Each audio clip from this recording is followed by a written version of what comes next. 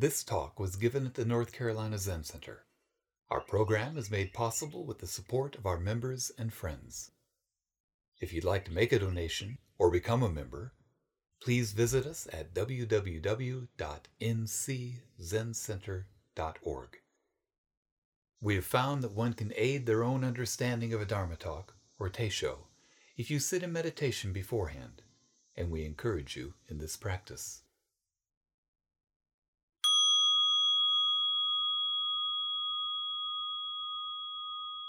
So this is the text for this morning will be from Master Mumon's Gateless Gate, the Mumon Khan.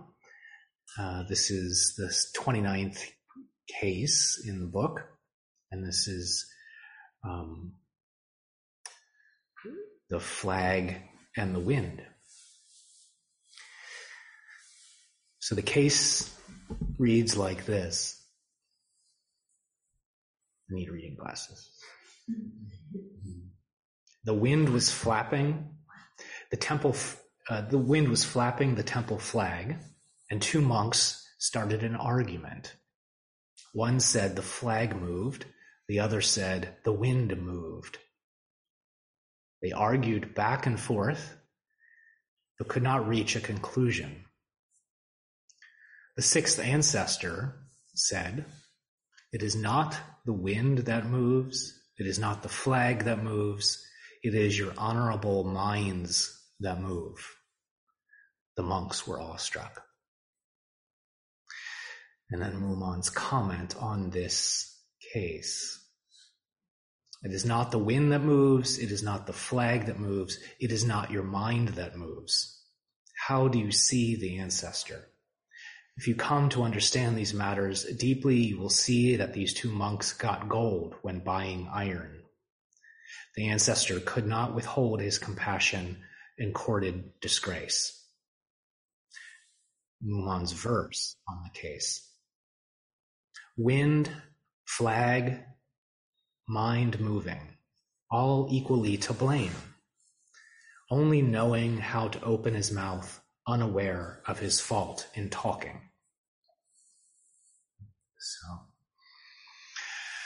So this koan, this case, is taken from the Platform Sutra of the sixth ancestor, the sixth Chinese ancestor who is very central in the Zen lineage.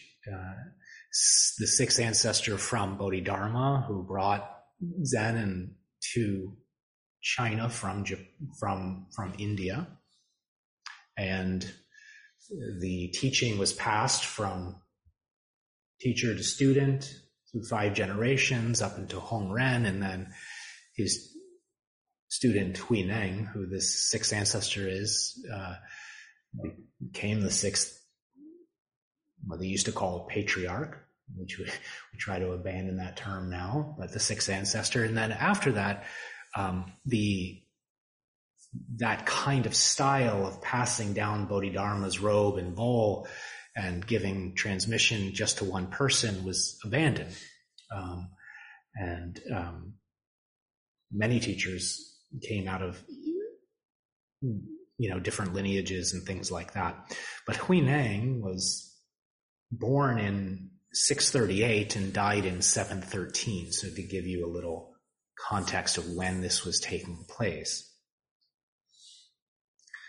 And so I think many of you are familiar with the story of Huineng, but I think it's worth talking about. And Huineng was a young man when he came across the Dharma for the first time. He was very poor. We're told he was illiterate, that he sold wood for a living to support his mother after his father had died. And he was selling wood one day when he heard a monk chant the Diamond Sutra, and this very important sutra from the Mahayana. And at that, he had a spontaneous enlightenment experience. He had no previous sitting experience whatsoever, and came to enlightenment, and then asked this monk, where he heard this Diamond Sutra. And so this monk told him about Hong Ren, who was the fifth ancestor, and his teaching, his monastery up on East Mountain. And Huineng made his way there. And so pulling from the Platform Sutra, just to share a little bit about what he wrote about this time.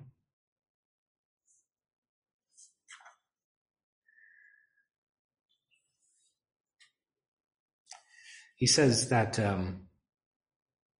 he went to East Mountain and he was invited in to meet with the teacher. And he was asked, it said, Hong Zhen asked me, where are you from? And why do you come to this mountain to make obeisance to me? He said, I replied, I'm from Lingnan, a commoner. I have come a long distance not only to make obeisance to you. I am seeking no particular thing, but only the Buddha Dharma. The master then reproved me, saying, if you're from Lingnan, then you're a barbarian.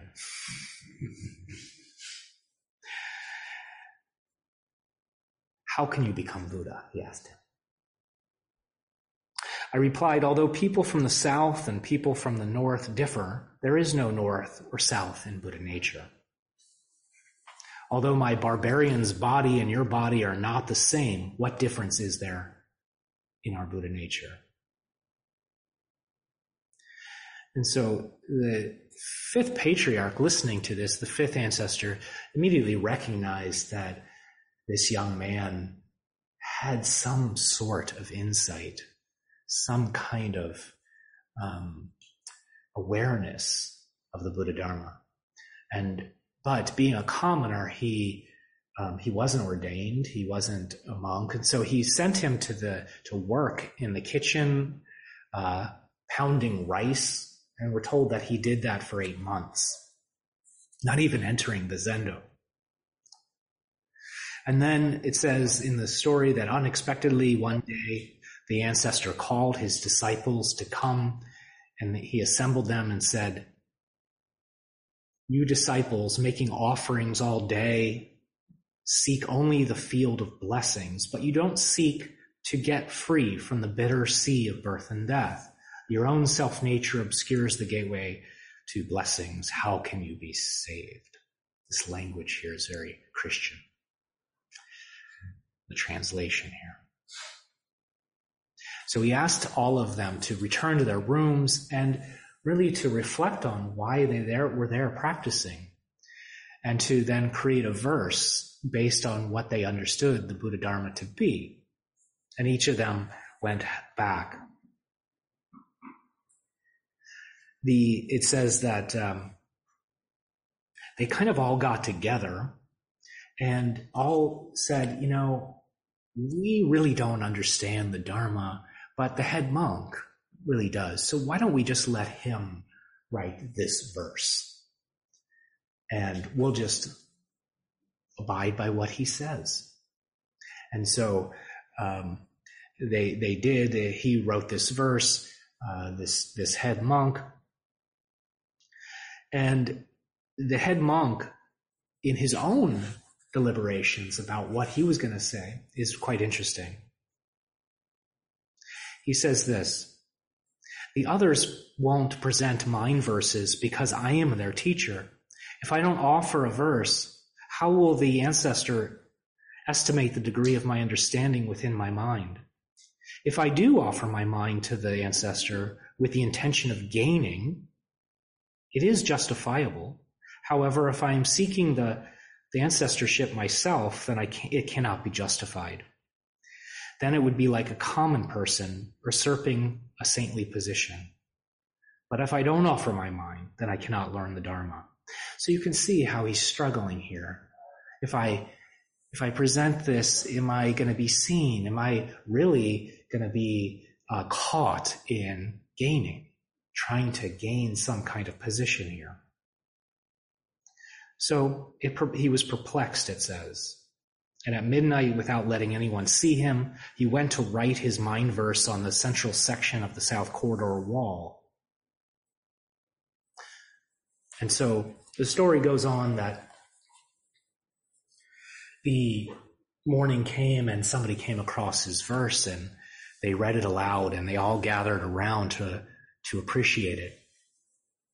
And the fifth ancestor came in as well and read this verse, and this is what he said. The verse goes, "The body is the Bodhi tree. The mind is the clear mirror.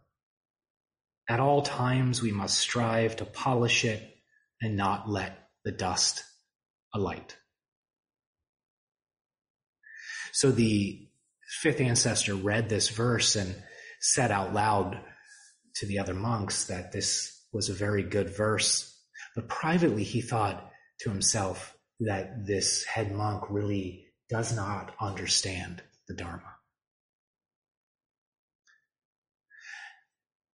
So this verse, the body is the Bodhi tree, the mind is like a clear mirror. At all times we must strive to polish it and let no dust alight. This is really, in one way, it's not bad. It's talking about daily practice, about the importance of clearing the mind, of using the breath, of using the koan to sweep the mind clear, to work on the afflictions that we all suffer from, to pull ourselves out of the anxieties, the worries, the concerns that often we get drawn into. So it has a certain degree of usefulness, this teaching. And yet it still misses something quite important.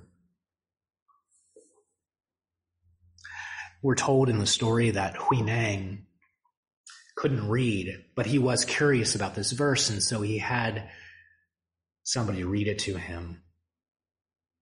And knowing that it wasn't all that the Buddha Dharma was about, had another monk jot down on the wall next to this verse his own verse.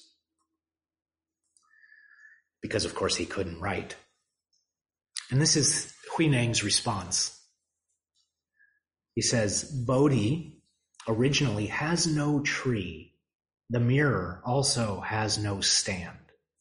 From the beginning, there is no thing. Where is there room for any dust?"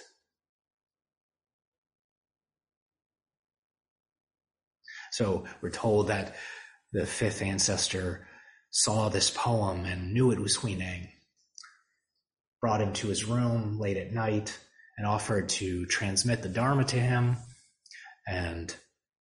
But knowing that the other monks wouldn't understand why a layperson was given permission to spread the Dharma, he was told to leave, to take the robe and bowl with him, the signs of Dharma transmission, and to leave and to remain out of sight for many years.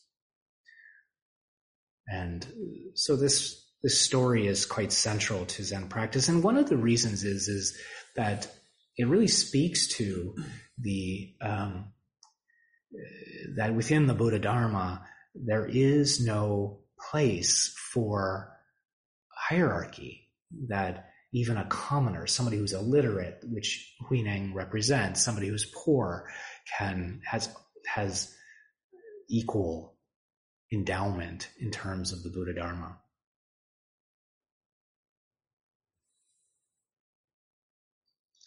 So he took the robe and bowl, we're told he left, and he practiced for many years without teaching. Some stories say that he practiced living with hunters, with picking out the meat and just eating the potatoes and vegetables, living in obscurity. And this is also an important part of practice. When somebody's made a teacher, there is traditionally this time where they're asked to just live a normal life before teaching, to see how their understanding, how their practice holds up under normal circumstances in their life.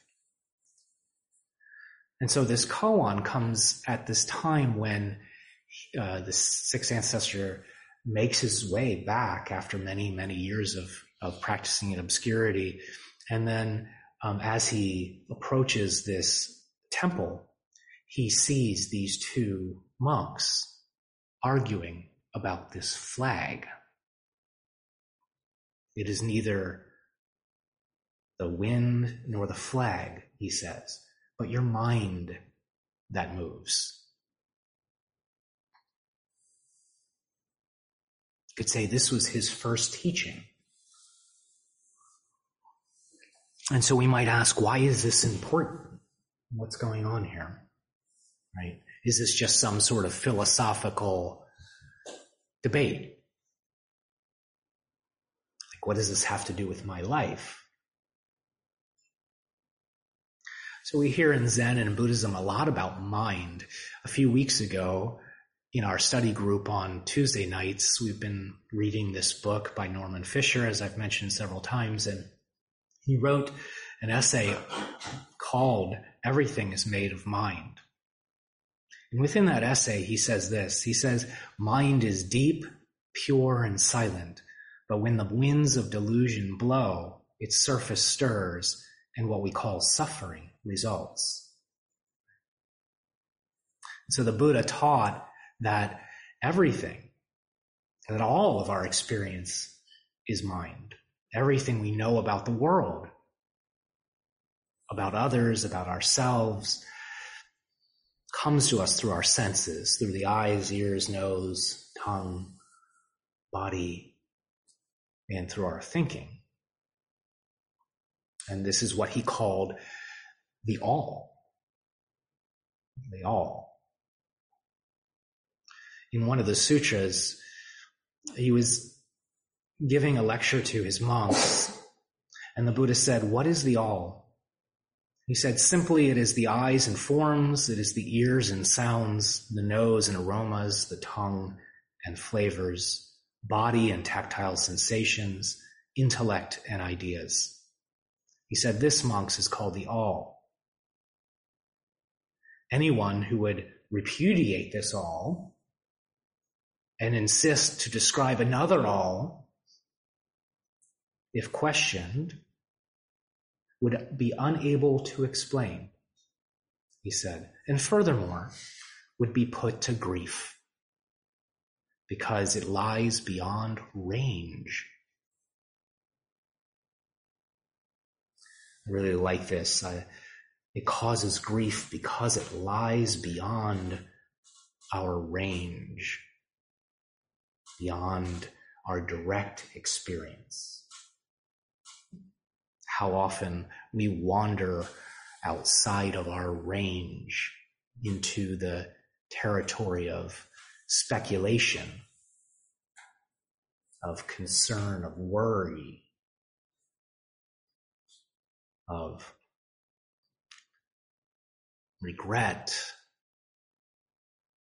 This is outside of the senses, you could say. And so the Buddha recognized that there is nothing that is purely objective, that nothing that is not conditioned experience. But it's easy, right, to believe, to assume that what we are experiencing is objective, right? I look out, I see this microphone, this iPad, this stand here in such a simple and direct thing, right? And yet embedded within that very simple experience of seeing, of touching, of observing, within that, there is the whole world of my experience being brought to bear. My history, my biases, my parents' biases, their parents' biases, everybody they came in contact with to help shape them.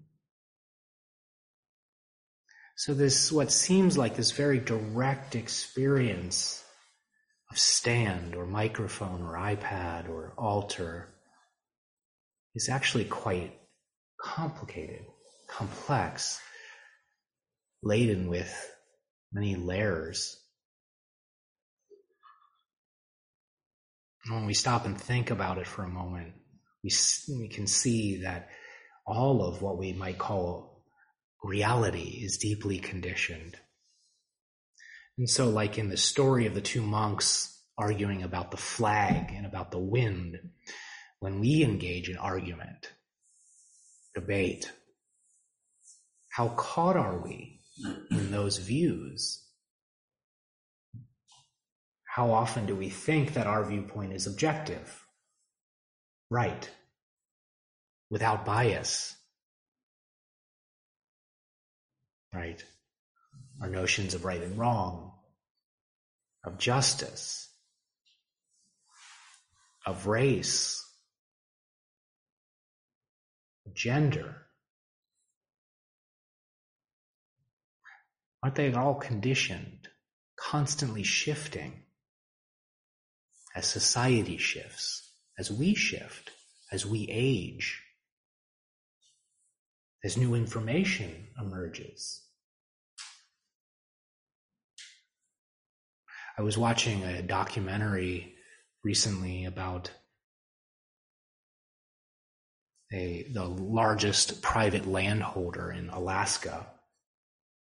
This man who inherited all this, not inherited, but bought all this land that was previously used for gold mining. So it was quite disturbed land. And some of the permafrost, as he began to look at it, he saw these bones poking out. And as he looked closer, he saw many bones. What turns out is that he uncovered one of the largest, or the largest, bone depositories from the Ice Age. Hundreds of thousands of bones he's discovered, pulled out of the permafrost there. And in this discovery, he's finding mastodon and lots of woolly mammoth and American tigers. Or American lions. Did you know that we had American lions? And the very few scientists that he's allowed up there are just taken aback. Like, what is this discovery? And how it's rewriting history. Species that were previously thought, there's no way they lived in Alaska. Now they're seeing, actually they did. If you want to check it out, it's well worth watching. Fascinating. And so this is just to say that our notions of what we believe, of what is right, what is wrong, what is true, right? What is good, what is bad, that can be so firm, sometimes so entrenched.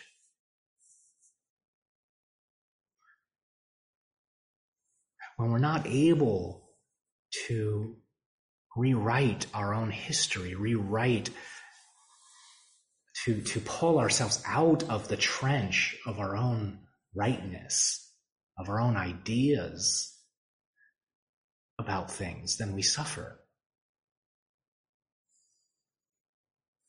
And so this is why when we're sitting zazen, this practice, and the thoughts begin to stir and they become so rooted, repeated, solid. This is why we can be so grateful to have a practice, a simple tool like the breath or the awareness or the koan to be able to pull us out, to help us. It's like a hand reaching towards us, pulling us out of this trench of thought. But the thing is, we have to take the hand, right? How often do we take that hand of practice? Most of the time, we just sort of ignore it, right? I like my thoughts.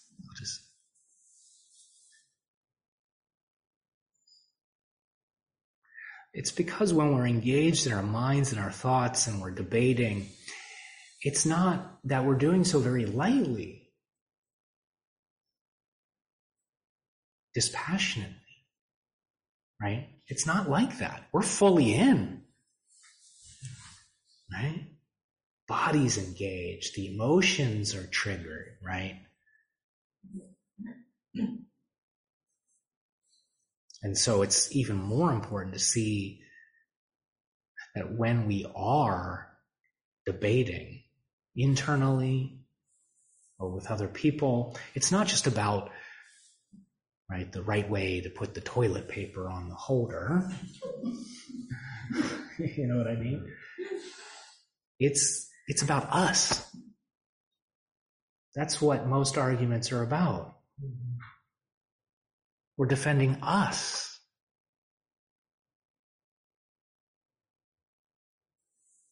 That's what we often feel, that we are on the line.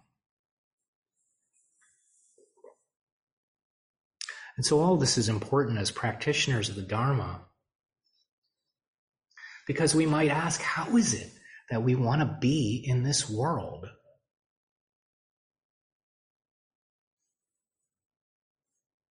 Can we be who we want to be, how we want to be, when we're so caught in our right and wrong? And so as practitioners, when we ask,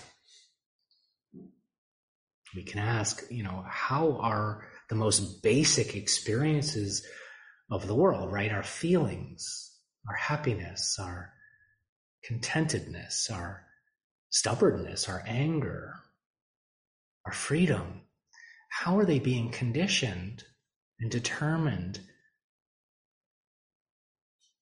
by believing in the way we see things?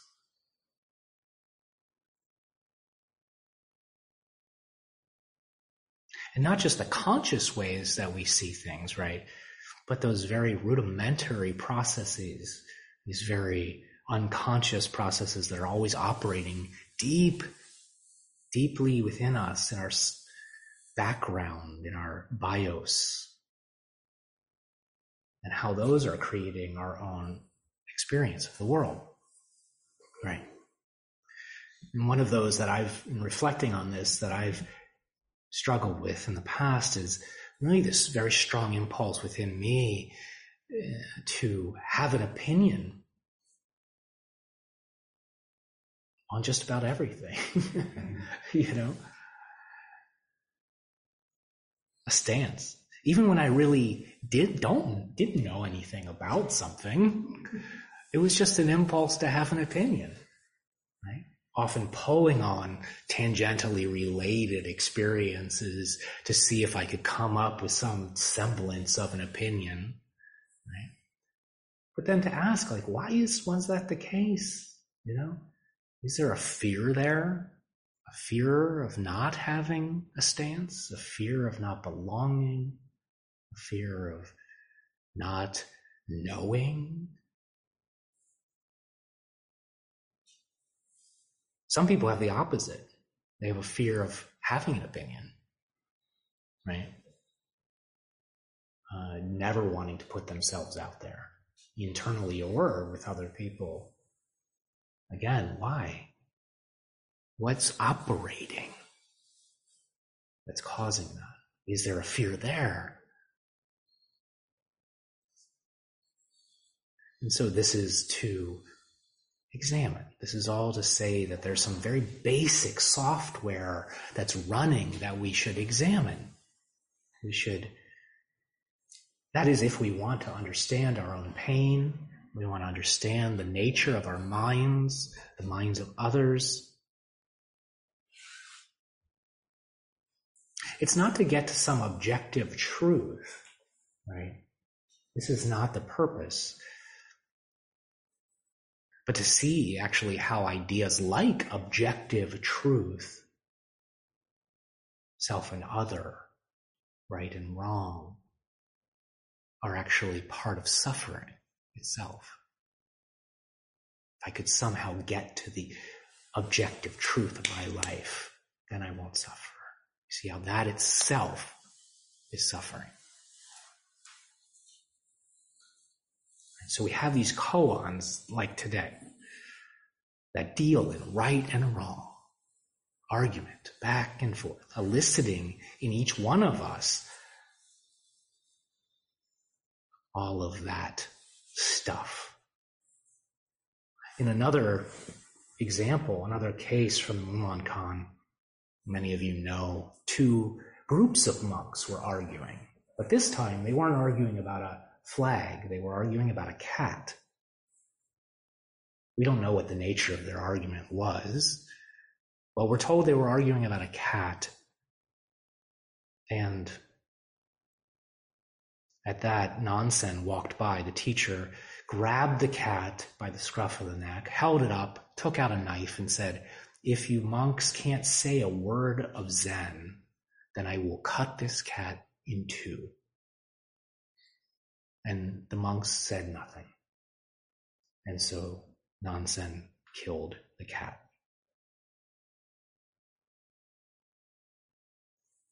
In another case, Master Fa Yen sat down to give a talk. He raised his hands and pointed the bamboo blinds. Two monks jumped up, rolled them up in the same manner, but Fa Yen said one has it and one doesn't.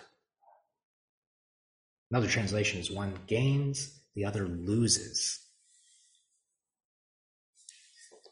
So what happens when we hear these cases in our minds? How easily do we get drawn in to the content, to the duality? And how then do we find our way to something deeper? Right? If we intellectualize, in essence, if we talk about abstractly about these things, then of course we miss the point of these teachings. And if we stand back and say, well, the way through is to just not get involved, right, then we also miss it. So what do? How would we respond? And that is what we have to find out, and then practice that over and over and over again. It's quite humbling, to work on koan after koan, and to see how deeply entrenched the mind of conceptualization actually is. In essence, how deeply our conditioning goes, right? And I think even outside of koan practice, we can all attest to this, how we keep tripping over the same issues in our life and then saying to ourselves, next time is going to be different. And then sure enough, right back in it. Yeah. This is what koan work does, but it does it in a very conscious way. And so it also teaches us, right, a kind of a patience, because, especially with other people, I would say, if we're using this practice and we keep stumbling in our koan practice, or we're just in our general daily life and we are practicing earnestly, it builds a patience in us, right? We can just say something like, well, when they don't get it, when we are really impatient with somebody and they just don't seem to get it, you fill in the blank about who that is in your life. Well, we might just then say, well, sometimes neither do I. Right? That's all we have to do. I don't get it either a lot of the time.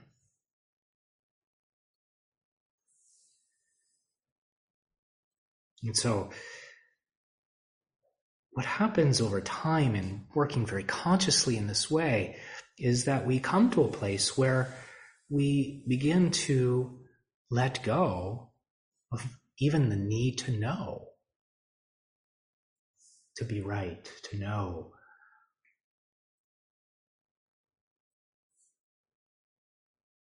Again, of course, this can happen in other ways in our life. We don't have to do formal koan practice, right?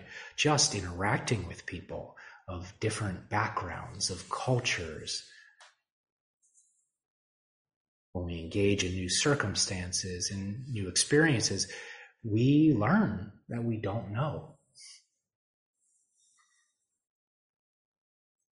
I remember I've often, well, not often, but a few times talked about my grandfather on my father's side.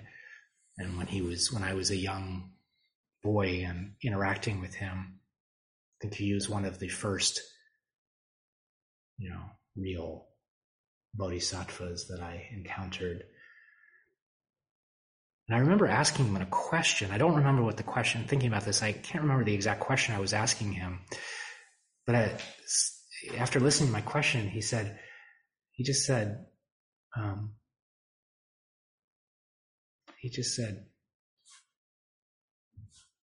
don't know. And I'm thinking, he's my grandfather. Of course he knows everything,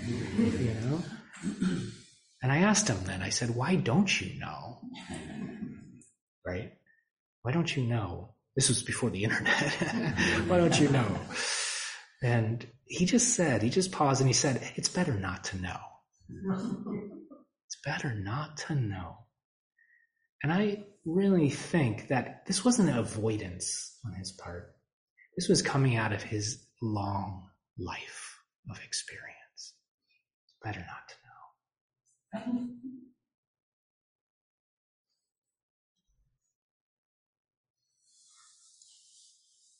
Again, it's not about not having opinions or even a direction, moral direction, but it's about how we hold that. Hold it, but hold it lightly.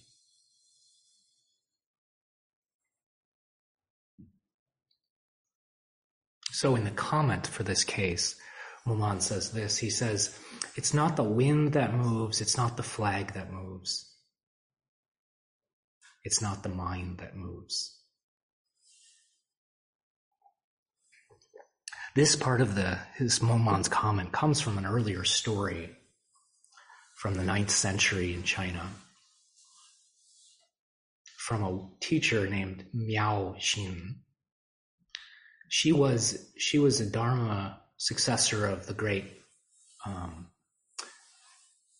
believe it's Yangshan. And she was put in charge of the guest house of this very large monastery, taking care of guest monks and travelers that were coming through. Okay? And we're told that through this story that 17 monks were on pilgrimage together, and they came and they wanted to have some lodging, and so they stayed the night. And as they were talking in their room together, they were talking about this encounter with Huineng, the flag and the wind. And as she listened to them debate and talk about their opinions, this is what she said to herself. She said, it's a pity that these 17 blind donkeys have worn out so many pairs of straw sandals on their pilgrimages and still cannot even dream about the Buddha Dharma. Not kind words. And a little later, Miao Xin's attendant told these monks about her disapproval. But what's interesting about their response was that they didn't become defensive. We're told, in contrary, they felt so bad, they felt ashamed that they really didn't understand, that they put on their formal robes, offered incense, came to her, made prostrations, and sought her instruction. And so she said, come closer, after they had made their prostration. Come closer. And as they stood up and began to walk towards her, she said, the wind is not moving, the flag is not moving, your mind is not moving. So what is she getting at? What's going on? To understand it a little bit, we might turn back to Huineng's poem. Remember this poem that he wrote when he was a young man about his own understanding. He said, Bodhi originally has no tree, the mirror also has no stand. From the very beginning, there is not a single thing. Where is there room for dust? No wind, no flag, no mind. These are just concepts, ideas. How do we get beyond concepts? I want to end with a passage from a teacher who was a Dharma heir of Philip Kapleau, named Albert Lowe, a teacher out of Montreal. He has passed away since, but he wrote a comment on this koan. And he says at some point in his commentary, he says this: we must distinguish between, quote, that the world is, and, quote, what the world is. What the world is the world of form, of color, of size and shape. But that the world is the world of no form, of emptiness. These are obviously not two different worlds any more than the inside and outside of a cup are two different cups.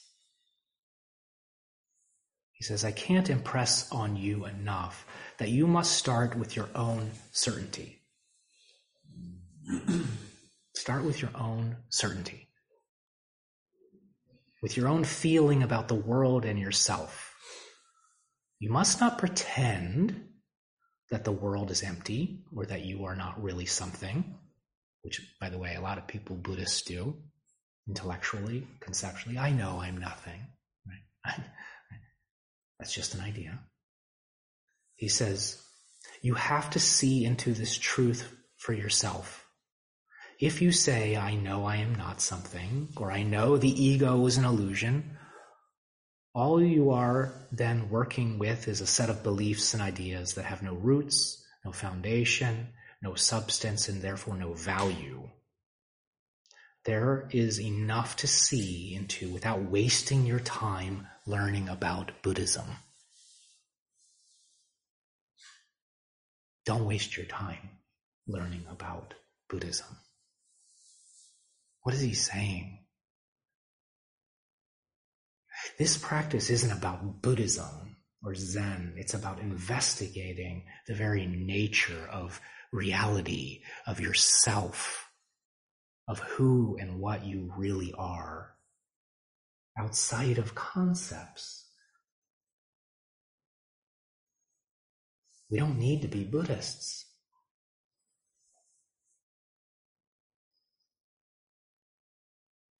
He says, it is exactly the same when you are questioning, who am I?